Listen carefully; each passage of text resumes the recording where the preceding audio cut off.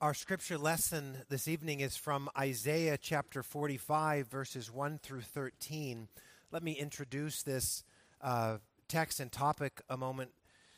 This Wednesday, as I've mentioned, we're going to hear Simonetta Carr present on the importance of church history.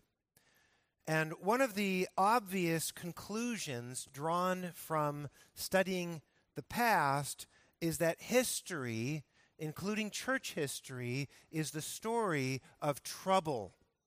It's the story of trouble.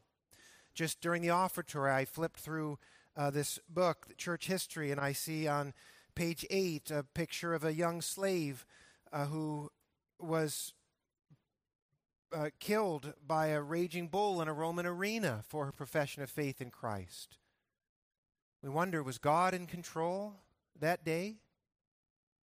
We have other pictures of those who came to the Council of Chalcedon who had wounds on their bodies from previous persecutions, and similar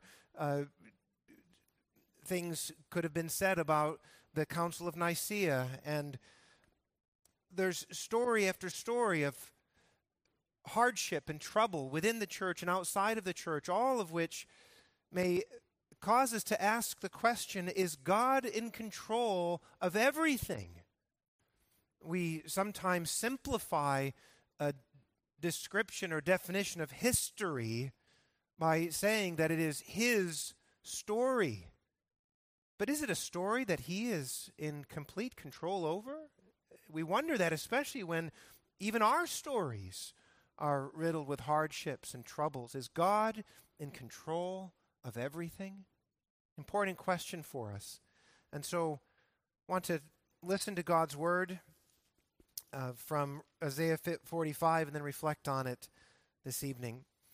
Isaiah 45, God is speaking about His anointed one, King Cyrus, whom the Lord would use to restore worship in Jerusalem through the reintroduction of Jews back to Jerusalem after the exile. And so a historical event here.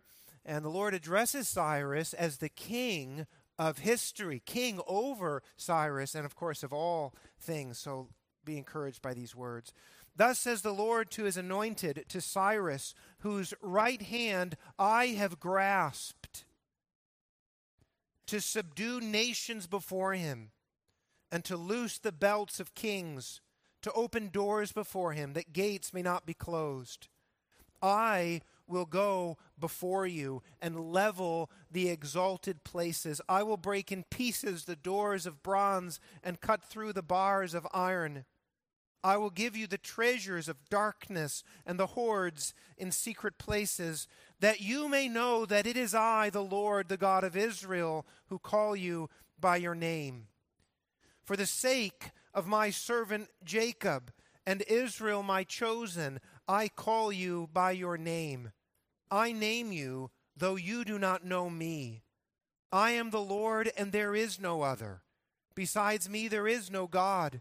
I equip you, though you do not know me, that people may know from the rising of the sun and from the west that there is none besides me. I am the Lord, and there is no other. I form light and create darkness. I make well-being and create calamity. I am the Lord who does all these things. Shower, O heavens, from above, and let the clouds rain down righteousness. Let the earth open, that salvation and righteousness may bear fruit. Let the earth cause them both to sprout. I, the Lord, have created it. Woe to him who strives with him who formed him. A pot among earthen pots. Does the clay say to him who forms it, "What are you making?" Or, "Your work has no handles"? Woe to him who says to a father, "What are you begetting?" Or to a woman, "With what are you in labor?" Thus says the Lord, the Holy One of Israel, and the one who formed him, "Ask me of things to come. Will you command me concerning my children and the work of my hands? I made the earth. and created man on it. It was my hands that stretched out the heavens, and I commanded all their host. I have stirred him up in righteousness, and I will make all his ways level. He shall build my city and set my exiles free, not for price or reward, says the Lord of hosts. Amen. One 16th century confession says this: nothing happens in this world without God's orderly arrangement. Nothing happens in this world without God's orderly arrangement. In fact, not one 16th century confession of faith says that, but truly all of them say that or something quite like it. Leading one Reformation scholar to say this: God's sovereignty, his freedom from external influence and control, his sovereignty is the marrow of doctrinal Calvinism. The marrow is where our life comes from, right? The production of cells and the strength of our bodies. That marrow is God's sovereignty. It's confessed in every Reformation catechism and confession. It's the heartbeat of Reformed theology in many ways. But what we need to wrestle with as Reformed people is, especially when challenged on this point, or when we look at history and questions bombard our minds or tug at our souls, we have to ask this question: is God's sovereignty real? Is God truly in control of everything? And if so, how should God's absolute rule affect the way we live? Because surely, if it's true, if God is in control of everything, then it must affect the way we think and feel and act at every point. And so we want to ask just two simple questions this evening. First of all, what does Scripture teach about God's sovereignty? And second, how should we respond to God's sovereignty? So what does Scripture teach about God's sovereignty? Obviously, in brief, we'll try to answer that question. If truly it's the heartbeat of the Scriptures, then the whole Bible teaches God's sovereignty. But in brief, what does Scripture teach about God's sovereignty? And I think a very approachable way of answering this question is this: God's sovereignty, this idea that he controls everything, that he's free from external influence or control, the idea of sovereignty is manifested in his providence, in his actual interactions with this world, his absolute rule over everything that he has created. So when we're thinking about this theological theme of sovereignty, we can bring it down to the very accessible sphere of providence, God's interaction in the world that he has made. And what the Bible teaches is this: the God who made everything remains completely active in this world. The God who made everything remains completely active in this world, and active in a sovereign way. Here's how God describes his total dominion over everything again in Isaiah 45, verse 7. I form the light and create darkness. I make peace and create calamity. I, the Lord, do all these things. So what God is saying here, he's first of all reminding us of creation. He says, I created light. And so in a sense, he formed darkness as well. He reserved some space and time in darkness, but he created light. I did that at the beginning. And I make peace and create calamity. So I was sovereign at the beginning, calling everything out of nothing, and I'm still sovereign in ordering the affairs of everything that I've made. We believe rightly that humans are the crown of creation. But not even the most important person can outmaneuver God's providence. Sometimes we think we can, Cyrus thought he was a grand king, able to do anything that he wanted to do. God speaks of him as a pawn, moving him about to do his will. This is how Proverbs 21 verse 1 puts it. The king's heart is in the hand of the Lord. From the heart, the king makes great boasts and does grand things, but it's all in the hand of the Lord. Like the rivers of water, he turns it wherever he wishes. Jesus' argument for God's supremacy is impressive. Here's Jesus' argument from Matthew 10, verse 30.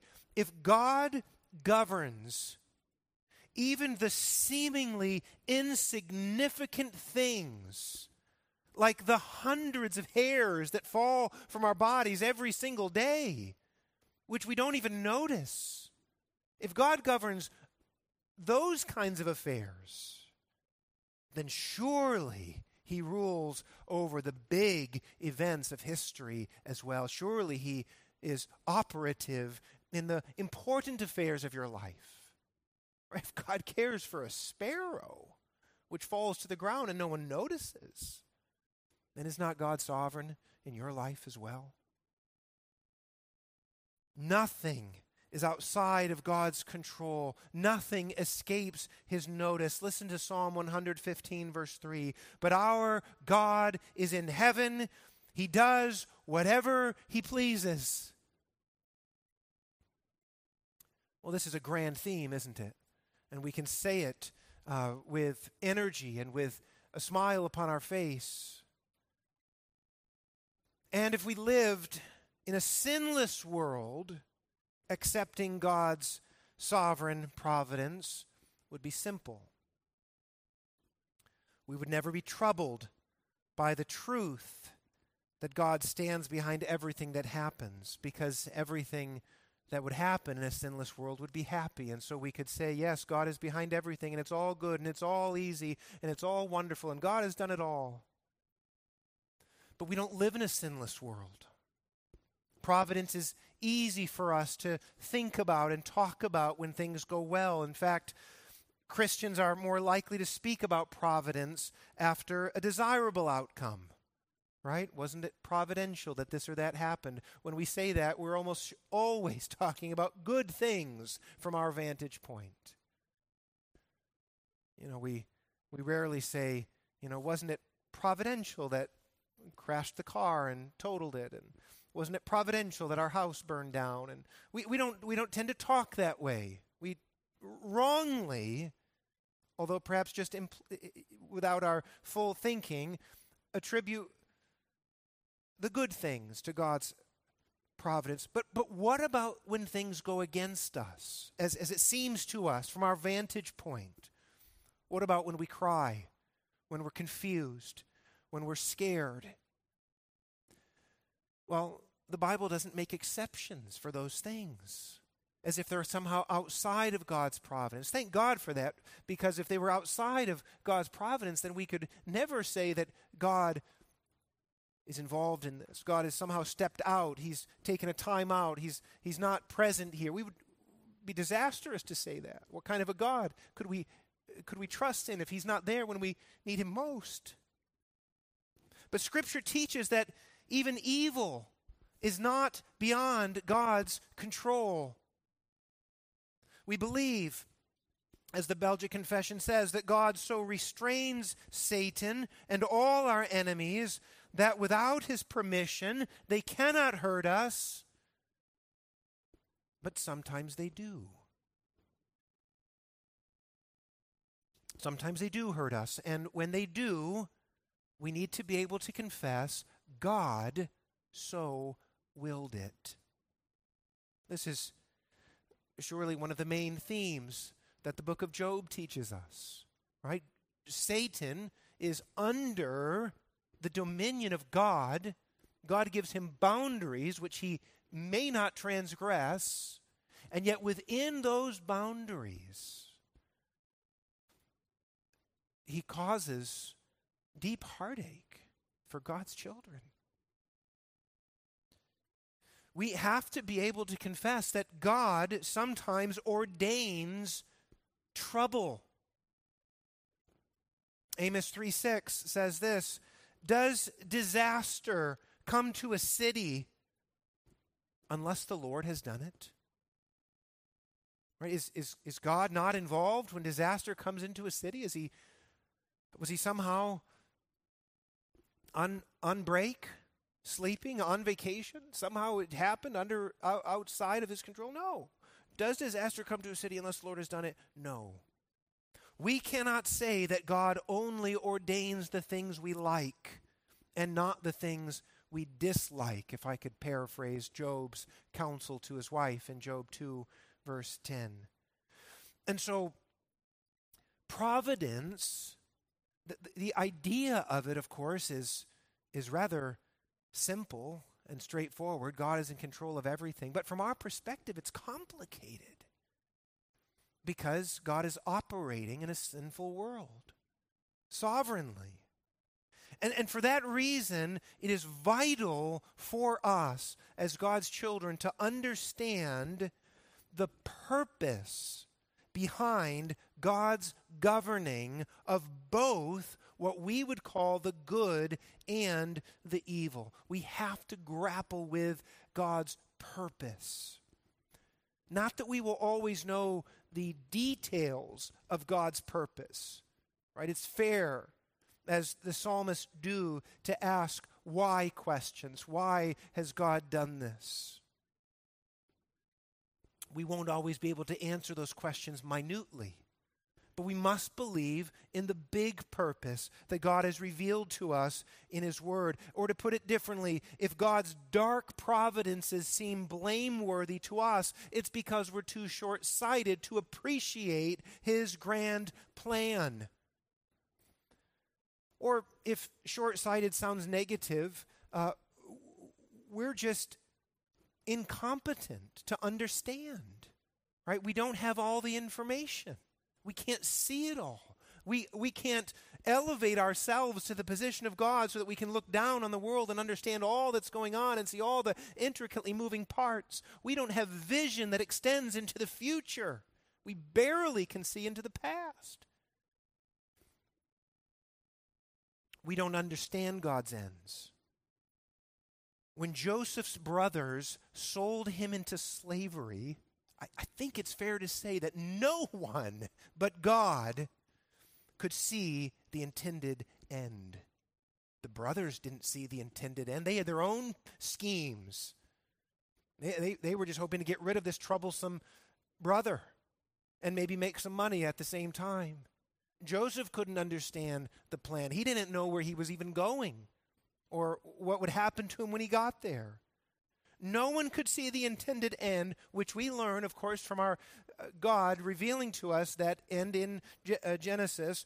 Here it is. God was sending Joseph to Egypt, as he says in chapter 50, verse 20, to bring it about that many people should be kept alive by Joseph's shrewd stewardship.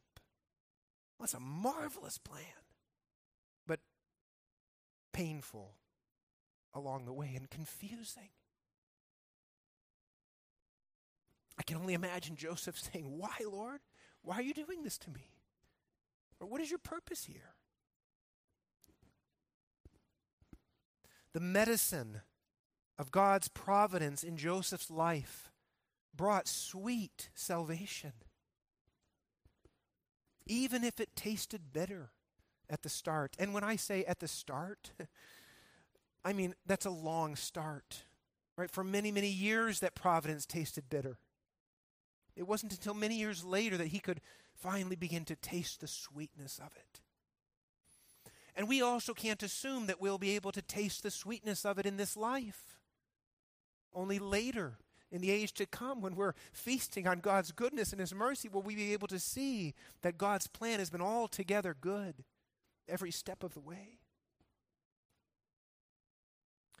God's sovereignty and the wicked acts of men are harmonized most shockingly, of course, at the death of our Savior, Jesus Christ. This is how the apostles put it in their preaching to the people who did it, and who, some of whom by now were beginning to grieve what they had done, and some not. But this is how the apostles put it in their preaching in Acts 2, verse 23, and Acts 4, verse 28. God used the hands of lawless men to execute his definite plan to offer his precious Son as payment for our sin. So what is the definite plan of God? The ultimate plan of God is to give Jesus as the payment for our sins, to cancel his just judgment against us. And God very definitely and purposefully used for the execution of that plan the hands of lawless men. Calvary is a dark place. Certainly in the moment, it's literally dark. God caused the sun to be hidden to emphasize the darkness of the wickedness being executed at that moment. But now we look back and we say, Calvary is the sweetest place. It's the most beautiful thing that the Lord has done. And so what we need to believe is that God, as Ephesians 1:11 says, works all things according to his holy will. That means that his will is separate from ours, different than ours, distinct from the thinking and the logic and the ways of humans, and that his ways are right. They're holy. They're his ways. God in his ways is incapable of sinning, of doing the wrong thing. And so God can use any means toward the end of his good plan and the achievement of his glory and the benefit of the church. That's why I didn't want to interject in the reading of Scripture, but I love how the Lord puts it in Isaiah 45, verse 4, "For the sake of my servant Jacob and Israel my chosen, I called you by your name. I name you, though you do not know me." So what God is saying is, for the sake of the church, then known by the name of Jacob and Israel, now known as the Church of Jesus Christ, for which God has shed his blood, God does all of the things that he does for the sake of the church, even if we don't understand why he's doing what he's doing at the time. And so for believers, we know that his holy will always results in our good. We just find ourselves at the point in God's patient timeline where what God is doing doesn't always feel good, like medicine or like discipline, like surgery, like any number of things that must be done for a good end, but without the full understanding of those involved. So this is a sketch of how we should understand God's sovereignty. Is God in control of all things? Yes. He's in control of all things. How should we respond to God's sovereignty? I want to set before us 6 applications that can help us whether the providence, the expression of God's sovereignty that we're dealing with at the moment seems good or bad to us. Number 1, respond to God's providence with reverence. Respond to God's providence with reverence. Especially hard providences tempt us to curse God. And I think curse God can mean a lot of different things, right? Job's wife sensed God's hand in their tragedy, but she failed to revere his sovereign activity. And so she says to her husband, "Curse God and die." We maybe don't think about cursing God, with our fists shaking up heavenward. But there are many ways in which we may fail to reverence God, especially in times of dark providence, but it's an opportunity for us to reverence him.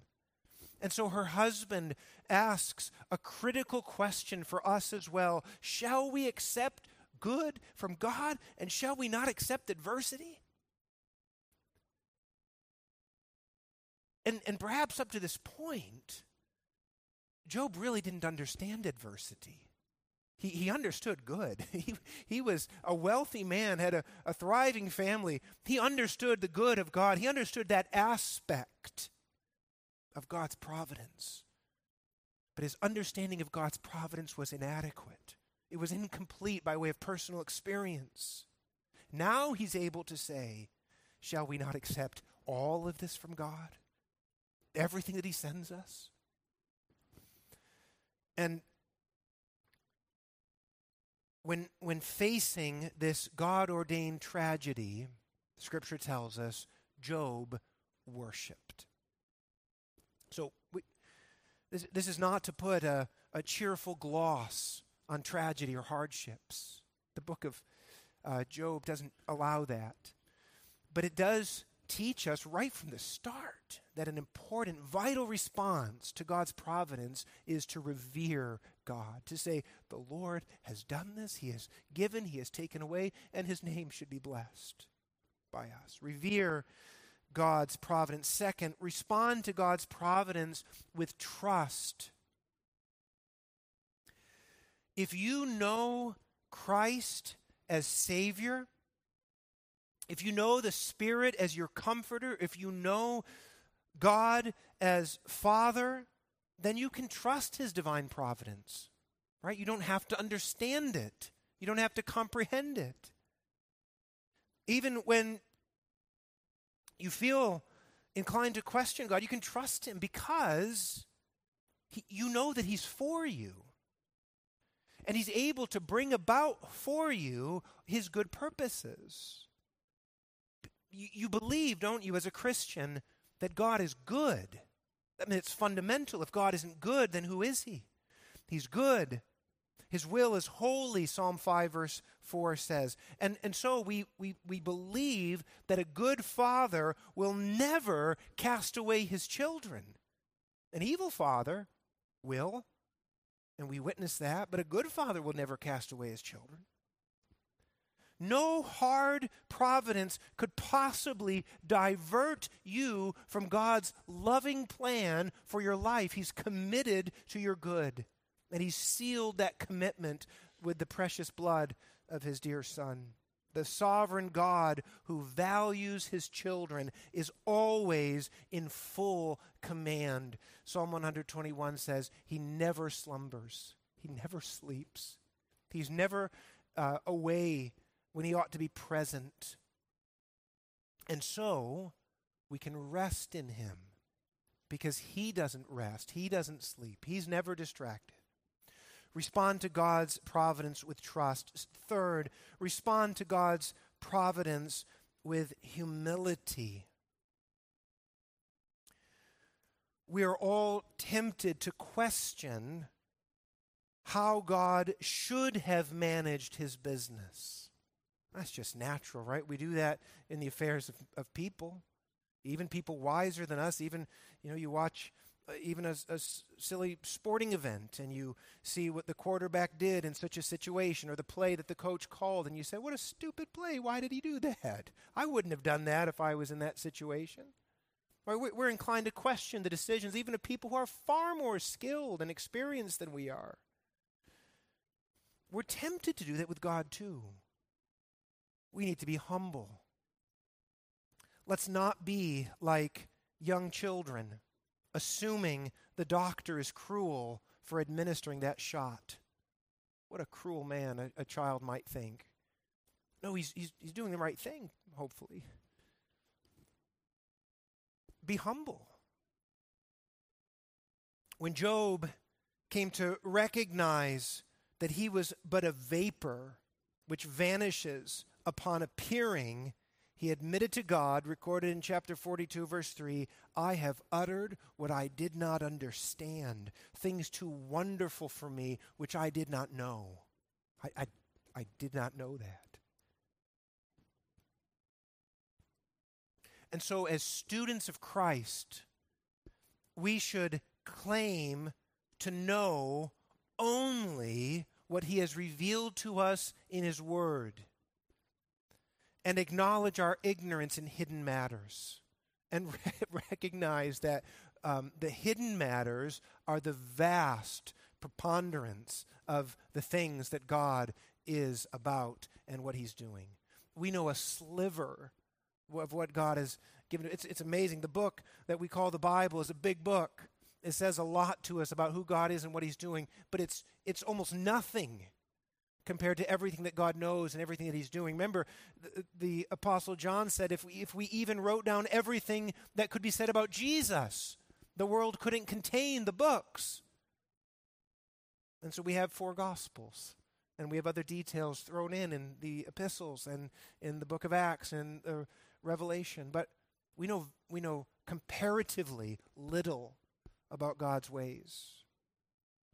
And so we should know what God has revealed to us and remain trustfully ignorant and humble regarding the rest. Fourth, respond to God's providence with self-examination.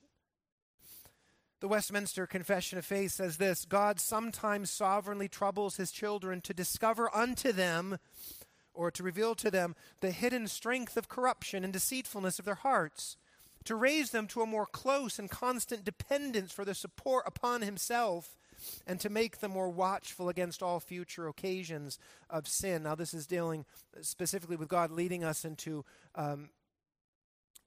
God's leading even in our own failures. But this is true for all providence. It's an opportunity for us to examine ourselves, not assuming that we are to blame in hard providences, but to ask questions, to learn about ourselves more, to explore parts of ourselves that we, up to this point, weren't interested in exploring, as Job had to. Hard times, in other words, should not lead us to question God's character, but our character. Respond to God's providence with self-examination. Fifth, respond to God's providence with action. Now, of course, all the things that we've been talking about are actions in one way or another, and there'll be one more action in just a moment. But what I mean by this is someone might ask, if God is in control of everything, then why do anything? Right? If God is in control, if he's doing his sovereign will, then why do I do anything? Why do I have to act at all? And the answer is because God appoints not only the ends, but also the means to the ends, the way that we get to the ends. He appoints his revealed will to us, calls us to act, to do, to never take a passive position relative to God's sovereignty. Say, well, there's nothing I can do. God is sovereign. I'll just have to see what God is going to do here.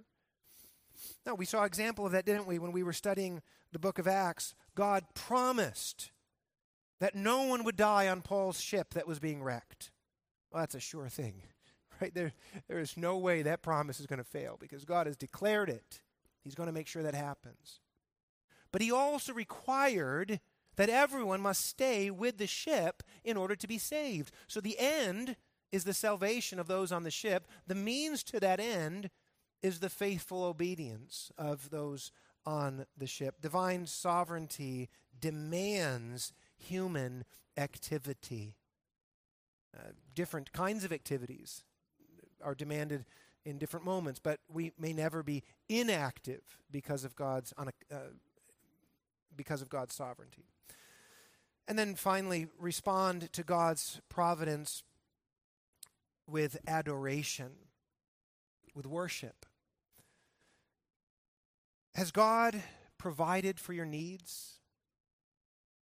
Have the hardships that he has sent helped you conform to Christ? Has his providence mystified you?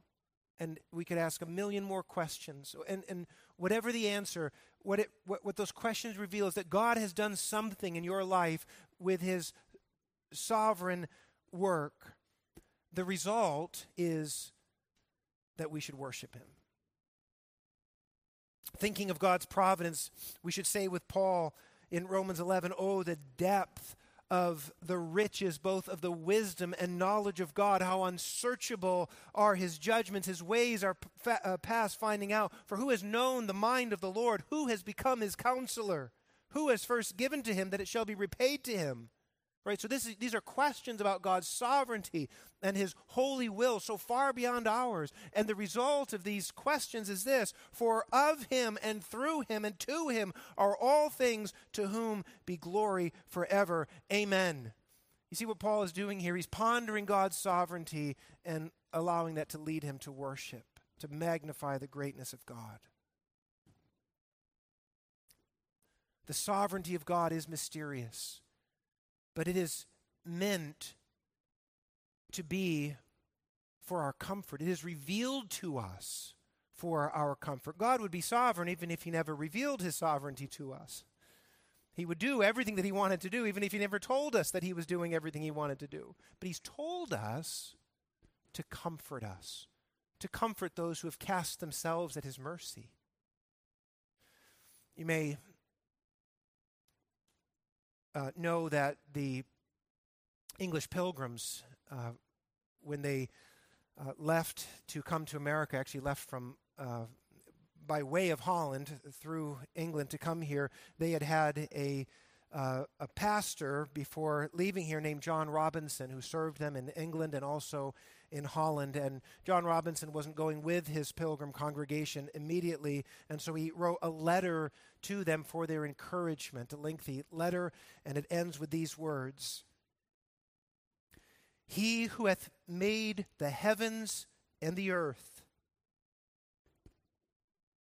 Here's an important one: the sea, which these people would be crossing, with very little promise of success of getting to the other side. But God made it, the sea and all rivers of waters, and whose providence is over all his works, especially over all his dear children for good, guide and guard you in your ways, as inwardly by his Spirit, so outwardly by the hand of his power.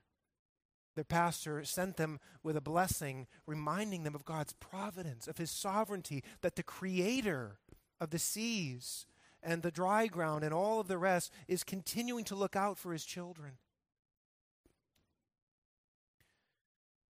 Now, based on the pilgrims' rough first year, a critical onlooker might wonder if this prayer had in fact failed.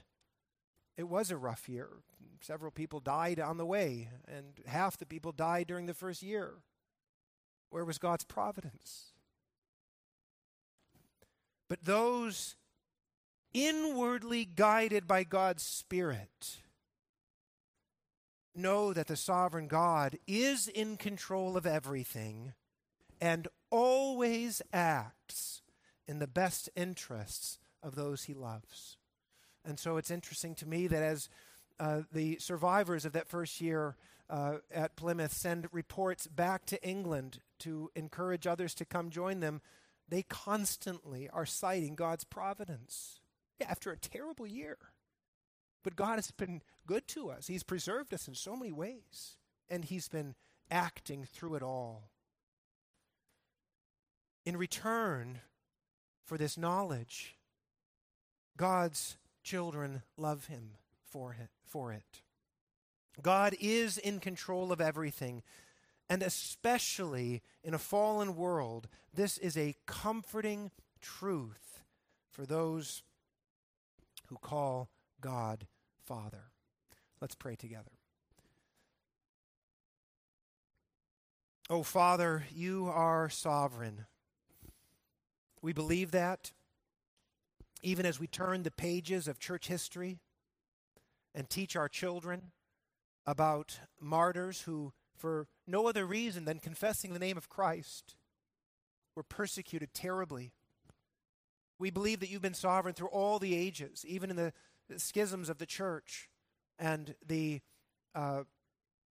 troubles in our own life. And we love you for it, because we believe that you are good and you are doing your holy will.